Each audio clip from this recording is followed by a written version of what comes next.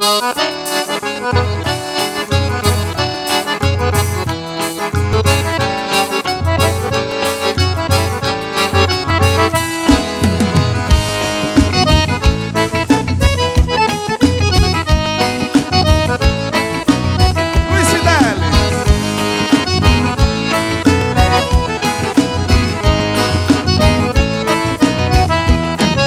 xodó é que nem Noda de Cajú.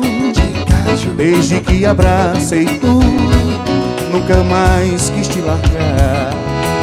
O teu xodó é que nem fogo na fornalha, sai queimando a minha alma na hora de xodosar. Por teu xodó eu dou abraço em pouco espinho, beijinho e malagueta, só pra você voltar pra mim.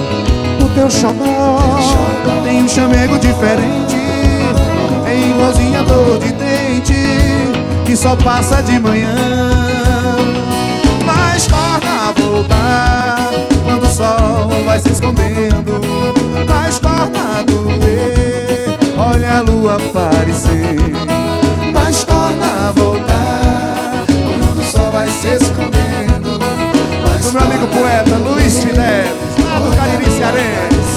Simbora!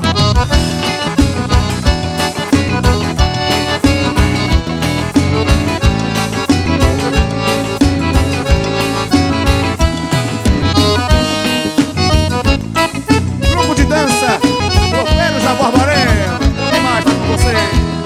O teu xodó é que nem Noda de Cajú. Desde que abracei tu, nunca mais quis te largar. O teu xodó é que nem fogo na fornalha, sai queimando a minha alma na hora de xodosar. Por teu xodó eu dou abraço em porco espinho, beijinho e malagueta, só pra você voltar pra mim. O teu xodó tem um chamego diferente, é igualzinho a dor de dente que só passa de manhã. Mas torna a voltar quando o sol vai se escondendo, mas torna a doer,